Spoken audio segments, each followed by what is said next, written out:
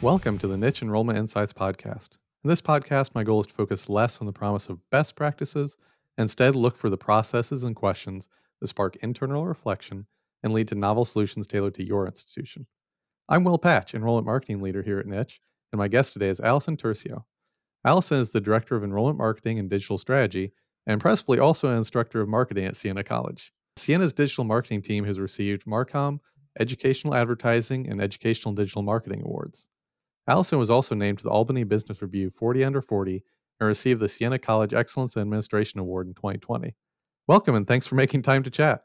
Thanks for having me. And when you were just opening and talking about best practices, I didn't know you were going to say that, but that's something that I talk about all the time. I'm not a fan of best practices because if we're all doing best practices, then we're all the same. And you cannot make your school stand out if you're chasing everyone else's best practices. So I'm a total fan of finding leading practices for your situation in your audience in your school instead of spending all your time looking at everyone else. We are of the same mind. I hate the term best practices because that assumes that there's one best way of doing it. I like the idea of promising practices, things that work well. It's a good Kickstarter. Agreed. I'm sure we'll get into quite a few of those here today. We'll get rolling here with two questions I like to ask everybody, though. What's something you tried that didn't work, and what did you learn?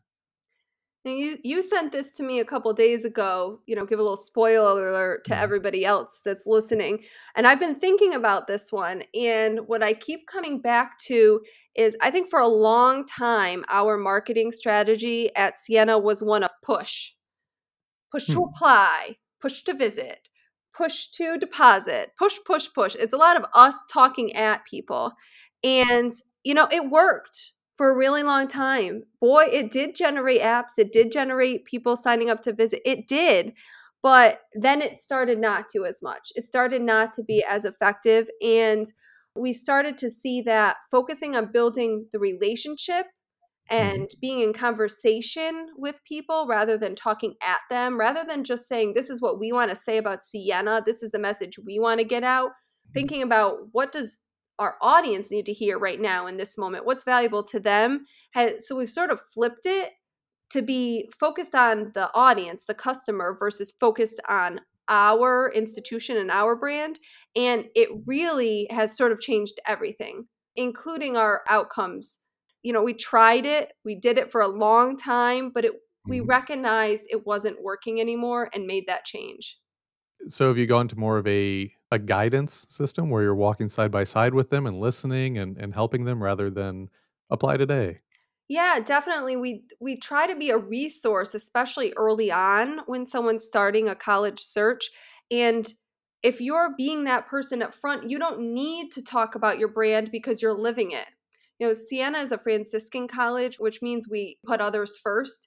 So we don't Mhm. need to be talking about, oh, Siena College, Franciscan, liberal arts, career prep. We don't need to be saying all those things because we're proving it by just being in relationship with people. They understand what Siena College is all about by doing that. Some people might look at it and think it's too subtle, but we think it's actually more impactful. Yeah, and that's good too that you realized what worked last year doesn't work this year. You have to make small changes, sometimes big changes, I'm sure, right? Change is always hard, right? It's hard to look at something that you've been doing for a long time and walk away from it, right? There's safety Mhm. and comfort in that. But honestly, we had a year where we didn't meet our goals. If we hadn't missed, we wouldn't have reevaluated.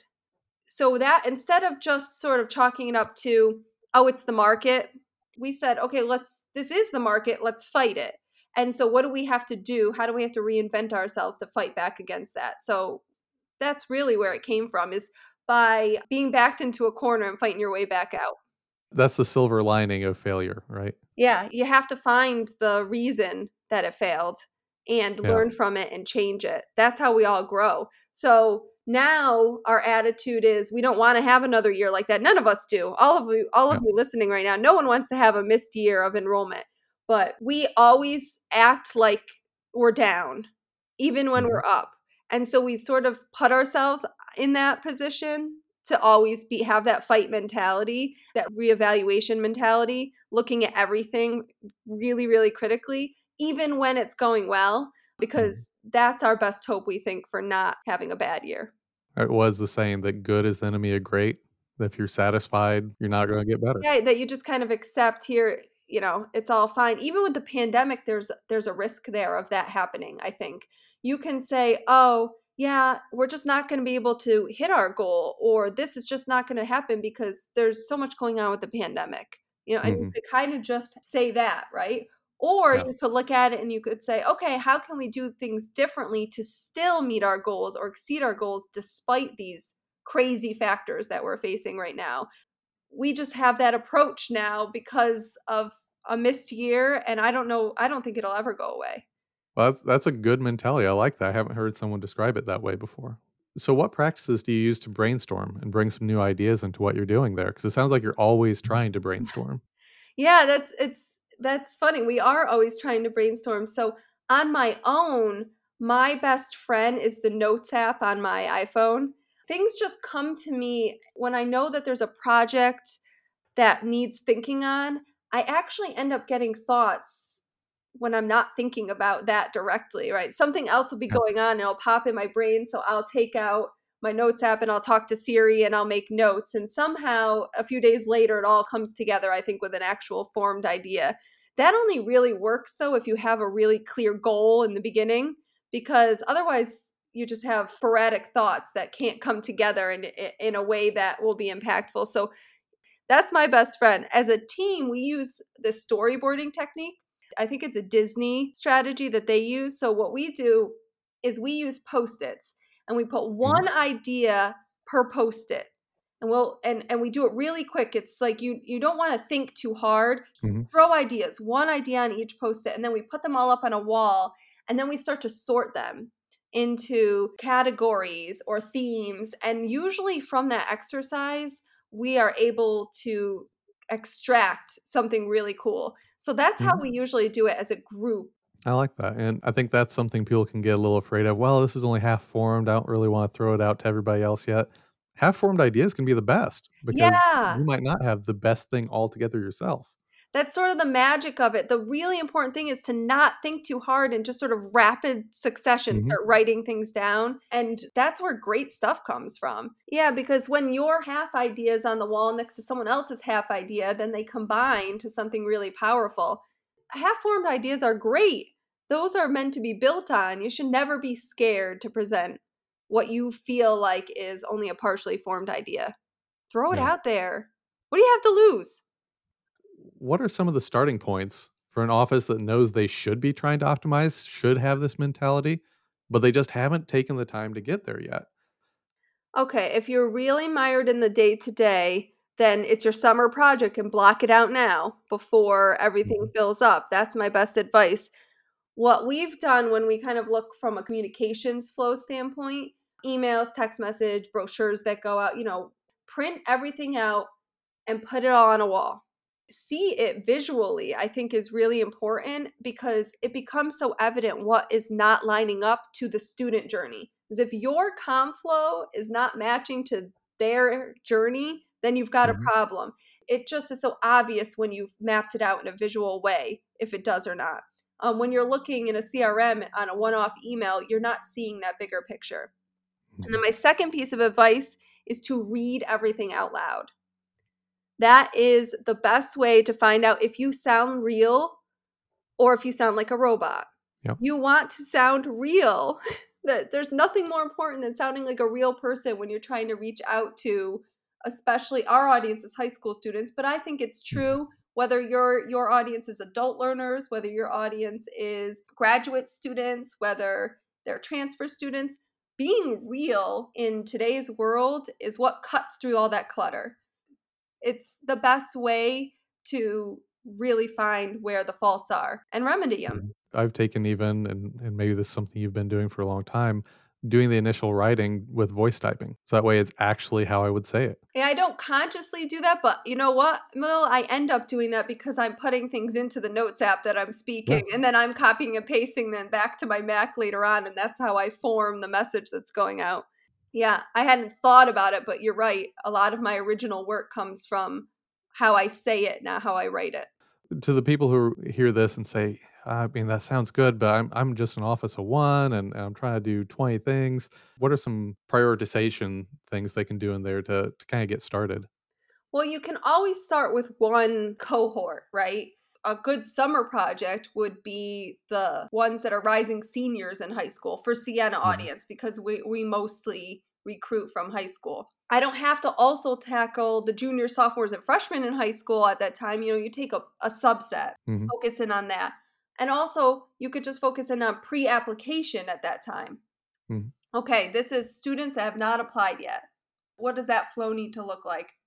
Pull out a subgroup and then a subset of what they're doing or what action you need them to take. So only look to start at high school seniors, the things that you're mhm, sending them before they apply. Then move on to after they apply. Then move on to after they're admitted. So you can take it in smaller chunks. You don't have to do the mhm. whole thing all at once. What are some of these things they should be looking at, to say, how do I know if this email is working? How do I know if this remarketing campaign? I think the hardest one is some of the things like have our telecounselors calling. How do we know that that works or doesn't work? You have to track everything. At Sienna, every time an admissions counselor gets an email from a student, that is tracked Mhm, in our CRM. We use Slate. Every time they get a phone call, that is tracked. When mhm, financial aid gets a phone call or email, that gets tracked. We then code those as interactions, mhm, and we can then, because they're grouped and bucketed that way, I can tell you the conversion rate of phone calls to our admissions counselors from an inquiry to an app. So you mhm. have to track it, and that's most important. The interaction is what matters. It's not the sending of the email that matters, it's the resulting interaction. Yeah, I think of it as a dialogue, not a monologue. So if what you're doing seems like someone standing out on a street corner with a megaphone, that's not effective. You can say that, "Oh, we sent this email and then we got 20 apps." Okay, but if no one responded to it, how do you know it was that email and not that's when the students had time? Yeah, exactly. It's the engagement that matters, not the sending. The Yep. sending of an email might feel good because you could check that off your Mhm. task list, but what you're getting at is how do you know what's effective? And Yes. it's the action that gets taken, to your point, that's what's effective. I always am asking the admissions counselors, what did you hear back? Tell me Mhm. what the feedback was on that email. And I will take what they tell me more seriously honest than open rate, click rate, and all those vanity metrics. I want to know what they're on the ground hearing and seeing from the students. What's the response look like? And because they put that into our CRM, I also can easily look at, okay, show me all students that got this email and the counselor interactions for that week. And I can also then kind of see myself, what are they saying? Mhm. I like to get in the weeds often. I'll go through and see all the interactions that our admissions counselor tracked in the last 2 days, and I'll just start Mhm. reading what are the students saying and what are our counselors saying back to them. That gives me the clearest picture of what's going on in the moment than any kind of analytics and metrics can. I like that you're pulling in the qualitative too. Mhm. It's so easy to say, "Oh, this email had 20 people click through to our app." But if it also had a whole bunch of people asking questions and they're all asking the same type of question, that's something that can be clarified up front too, right? Yeah, exactly. It's so one-sided to only look at the quantitative, and because we have so much of it, it can be distracting too, right? Because we can track everything quantitatively when we're talking about communications flows and digital marketing. I mean, what can't we track? We track everything, right? You have to find for your situation and your audience, where do you get the most value for what you're trying to research? And we find a lot of value in the qualitative side. It's good that you mentioned just the sheer volume. There's got to be data literacy for admissions too, right? I mean, you have to have the people who can take all that information and make sense of it. There has to be context. Are you that translator on the team, or is that something that you're trying to make sure everybody is able to do? In the aggregate, I'm the person, so I kind of am Mhm, looking at the overall, and so I'll take the context of the analytics, the marketing mhm, metrics with what's going on, what I'm seeing feedback-wise, what I'm seeing them say on social media. I mhm. sort of combine the qualitative and quantitative, but our admissions team and our financial aid team is really good at looking at a profile and getting a sense of where that student is. You look at that timeline and you can see what they're interested in. You can see what they're being responsive about. And so our whole team is really tuned into how to use the CRM to better understand the student in front of us. So it's really the entire team that is into sort of that data and using that information to have a better relationship and to help the student. First and foremost, we send out a lot of communications that we say, whether you end up at Siena or not, we are going to help you. That's what we do. And we use the data to best equip us to help those students on an individual level. Are you intentionally training people on those skills, or you're hiring for them, or is it just as they do it, they get better and better, and as they work with each other, they get better and better? I think we would hire for it if we had much turnover. We don't have a lot of turnover on our team. So we That's are a good problem. Yeah, it's a great problem. We have an amazing team, and it's a situation where in our entire division of enrollment and marketing, we would miss anyone who wasn't there. So we really focus on training a lot and professional development, and we have team meetings where we talk about this stuff. It's a mentality and a cultural thing within our division, I think, first and foremost. The funny thing is, it's like, yeah, having data intelligence and understanding data, that's important, but there's also a gut instinct there. How do you Mhm. take that data and apply it to this individual student and build a relationship with them? That's more important. The desire for the relationship would be the most important thing we would hire for in the future. If we were near the end, I would say that's a great closing line, but I won't say that, so You can edit it, yeah. put it at the end, Will. That's fine with me. Alright. No, that's a great way of looking at it, and while we're talking about all this tracking and everything else, emails are so easy to evaluate, especially if you're using UTM or within the CRM, you know what's going on with the email. Using UTM, you can see how they engage back on the site.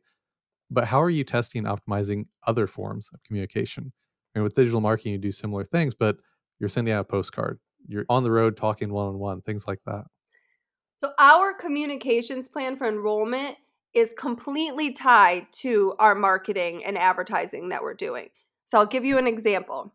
Admitted students, instead of putting YouTube ads in front of them that are just sort of rah rah, Siena College, this is what we're all about.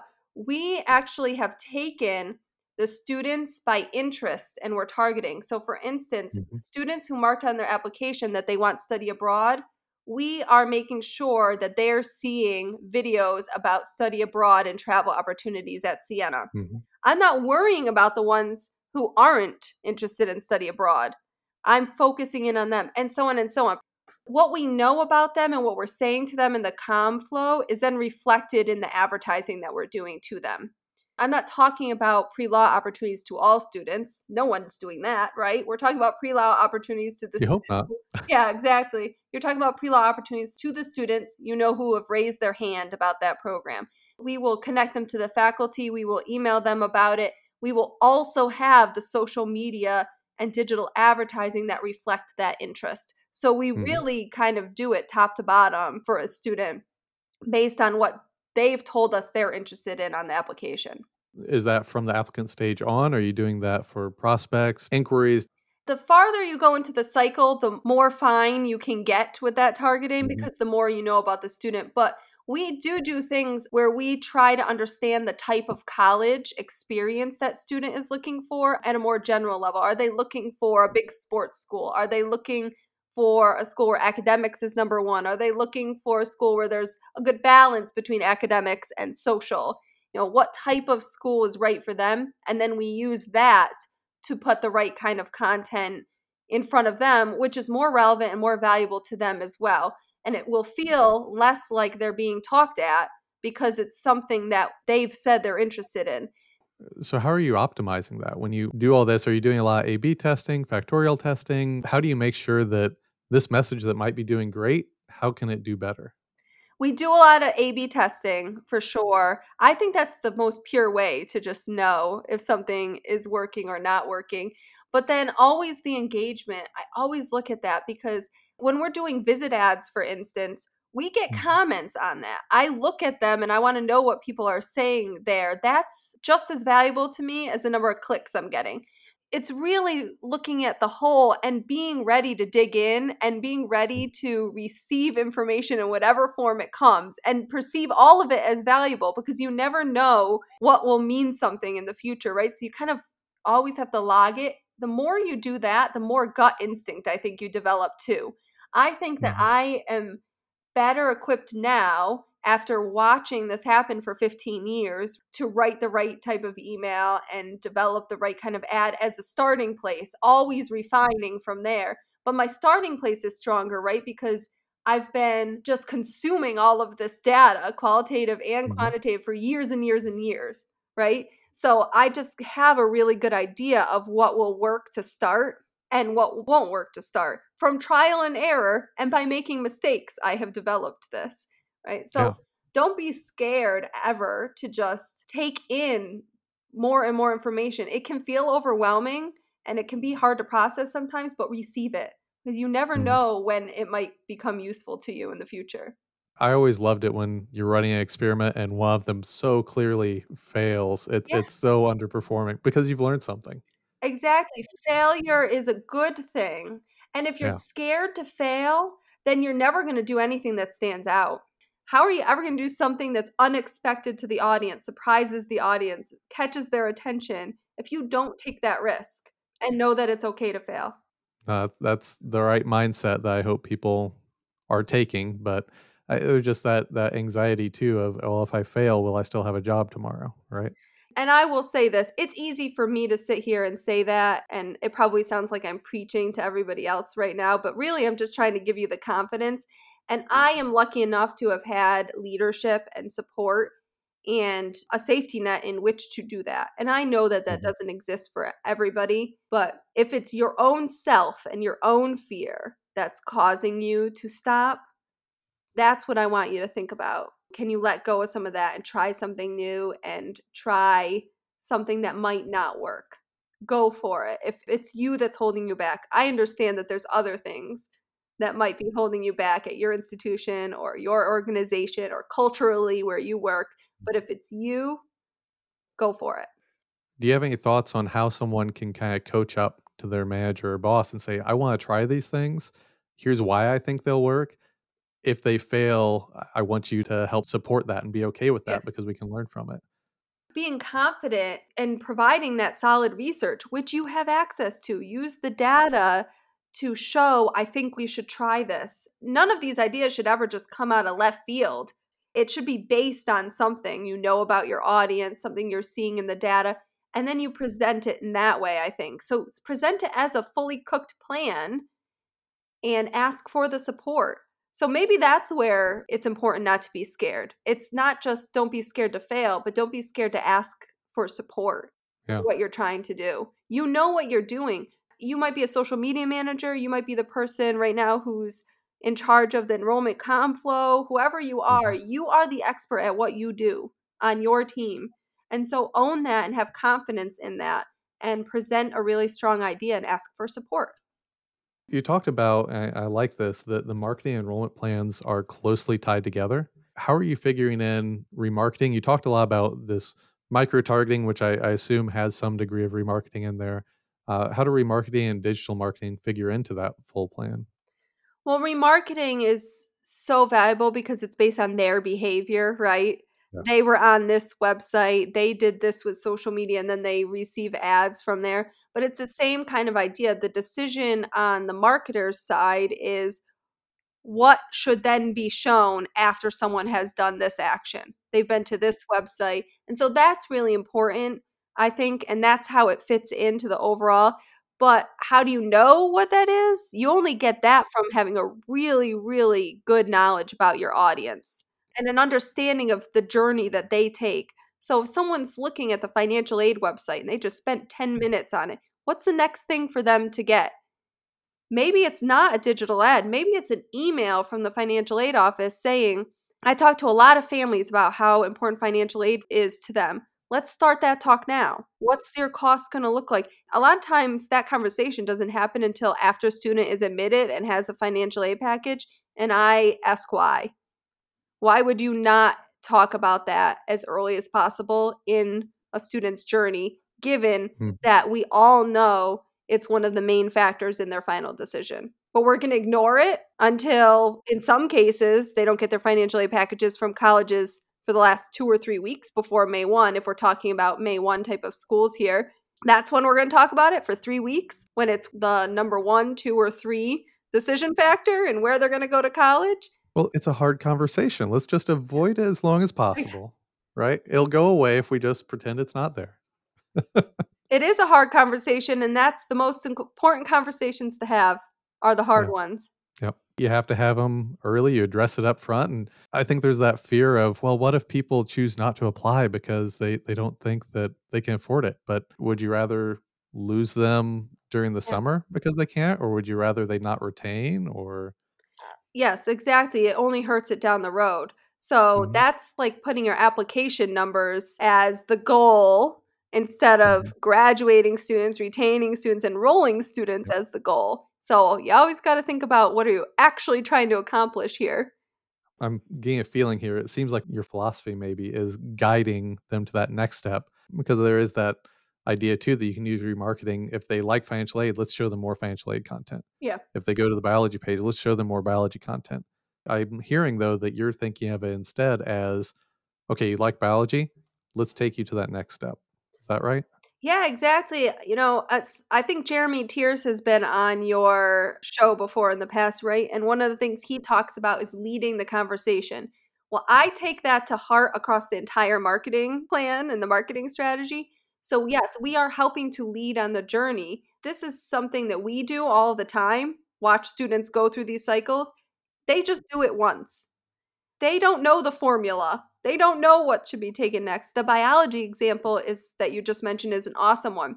Yes, I think most schools would know they were on the biology website and then serve them advertising about biology.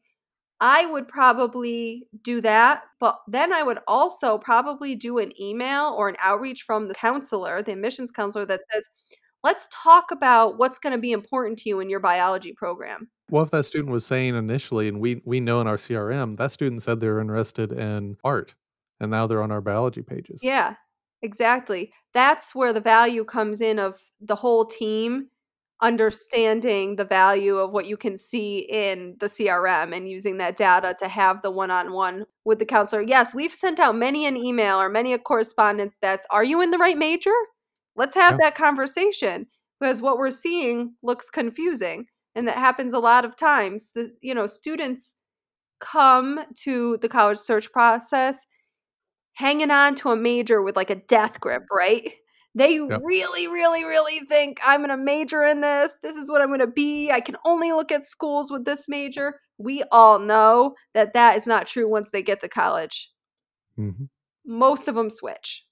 They don't actually end up but they will hold on to it with a death grip. Let's talk about that, though. So if communications major or whatever it might be is the most important thing to how you formed your list of schools, okay, now you know that, but how are you going to choose between them? What's important to you? Is it access to hands on learning? Is it internships? Is it the faculty having certain credentials?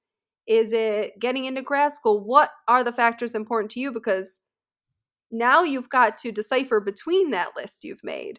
That you've sliced your list based on major. Well, now what? And so we can be the ones that help them think about that and we can lead that conversation. And there's always that hazard too of I'm only going to this school because of this major. What happens when they, like a lot of Yeah. students, switch? Do they still have that affinity? Speaking of hard conversations, that's a hard conversation that we should be frank about. Those are the types of conversations we should be having, honest ones. That's being real and that's actually serving them. What's more important than those kinds of conversations with these prospective students? Help them, serve them, and the rest will come. I really, really believe that. Getting back to that guidance again, I think that's your core philosophy.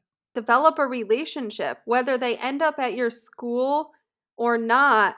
We are in this field to help students. Who's working in admissions or enrollment management or higher ed marketing right now that's not trying to help the next generation get into college and help all of us in our society become better? because of what those students do. I hope that's why we're all doing this. That's why I'm doing this.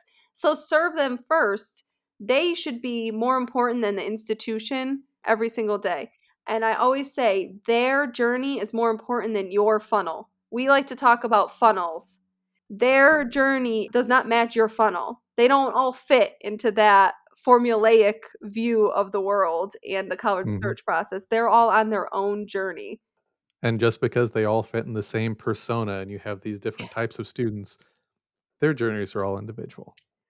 I know it's not a popular opinion, but I'm not a fan of personas because I think it causes us to think that everyone, or even that there's groups of people operating or behaving in a certain Mhm. way. I much prefer trying to react to an individual student's behavior than trying to put them into buckets. And I know that's hard, especially when you're dealing with hundreds of thousands of students in some cases at the top, but there's still ways to ask a question, develop an email or content in a personal way that even if you can't write it one on one to each student, it's asked in a way that's personal and it opens up the student to responding with their story and their experience. I'll just sit here and clap and I that's exact I mean, you have exactly the right mindset. I hope people really take that to heart. The personas, the behavioral scoring, all these things that are popular buzzwords, it's almost giving permission to be lazy, that you can say, "Well, if it's this persona, we'll just treat them all the same." And yeah, there's some people who don't really fit in that bucket as neatly, but we'll just push all that out and we'll build our content around these personas, and it doesn't really matter. Yeah, and maybe at the beginning, but always with the eye on if I'm putting out this communication, this ad, what is it doing for the student on an individual level? So, yeah, maybe the content, the words that you're putting are framed around a persona because it's impossible to segment every single communication down to an individual student, right? That's impossible.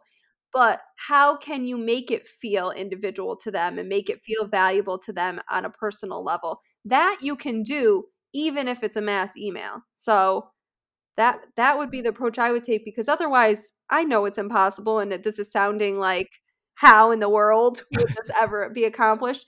It's more about the mindset than the granular one-to-one. That will come if you have the mindset of being focused on the audience first and foremost. They are so much more important than what the institution wants to say about itself. I mean, if you focus on their behaviors and what they're actually doing instead of what persona they are, you'll guide them much better. Yeah, that's a good point too, because personas are often based on what, like focus groups and stuff like that, things students say. There's a lot of research out there. If anyone hasn't read up on behavioral science and behavioral Mhm. marketing, there's a big difference between what someone says versus how they actually behave. There's this one story of have you ever heard the wine store experiment that they did? I don't think so. They're in a wine store and they played French music. Mhm. And when they were playing French music, the sale for French wine, the sales were like through the Hmm. roof. Then they played German music. And again, during that time period, the German wine sales were through the roof. They told the people, the purchasers, that they had done this experiment. We played French music wondering if you would buy French wine, and all Mhm. of the people would say, "No, this was an individual choice. I was not influenced by the music." Yep. I'm not saying don't do focus groups and don't listen to Yeah. people, but a lot of times you need to combine what they're saying with what they're actually doing. And when we're talking digital, user recordings, heat mapping, things where you can actually see what they're doing, much, much better than, hey, sitting people down, asking them. You can get some good feedback of, what do you think of these ads? What do you think of this website layout? But when you actually see them using it, you'll get much better data. No one's ever gonna say they like a digital ad in front of them. I mean, who's Oh gonna yeah. say they want a digital ad and they're gonna and honestly, most people don't even notice them, but in that subconscious, they have seen what you've put out there, even if they didn't click or consciously notice it. But yeah, there's so many things that they're gonna say, "Oh, no, I don't like that ad." Meanwhile, you're getting a lot of traction with that ad. So Mhm. there's asking and behaving, and you've gotta Yeah. combine the 2. Feedback is important, but it can't be everything, and personas are often developed, I feel like, based on what the students say about themselves and their own perceptions of themselves and where they think they'll end up in college. Where they think they'll end up often, as we all know, ends up being very different than where they end up, right? So you just have Yeah. to use these personas and use these different audience segments with a grain of salt. Just know what it is and what it isn't. It's not a one size fits all. When does one size fit all ever work? I'd say about never. Never. So that's really the point we're getting at, right? One size fits all is never gonna work. So if we just said that and your communications plan, your marketing plan is everybody gets the same thing. Yep. That's probably a sign that this will be worth the time and work to reevaluate what you're doing. Yeah. Yep. That should be a big red flag that, ooh, we're wasting a lot of time and money. Exactly. Well, there seems like a good stopping point before I keep going on too much of a tangent. So, Allison, I want to thank you again. I really appreciate the time chatting. It's a busy time, I know, so I'm just thankful for this. Thanks, well, no, it's great to be on, and I'd love to connect with anyone who's listening, so find me on Twitter or LinkedIn. I always like to make new friends and colleagues in our industry. Good deal. Everyone listening right now, where can they find you there? On Twitter, I'm Allison Turcio, ALLISONTURCIO, and I think it's the same thing on LinkedIn, actually. So if you Google me, I'll come up. All right. Easy enough. Well, thank you for anyone listening shortly after this comes out. We're hopefully in the waning days of the pandemic. So hope you stay safe and everything goes smoothly for you.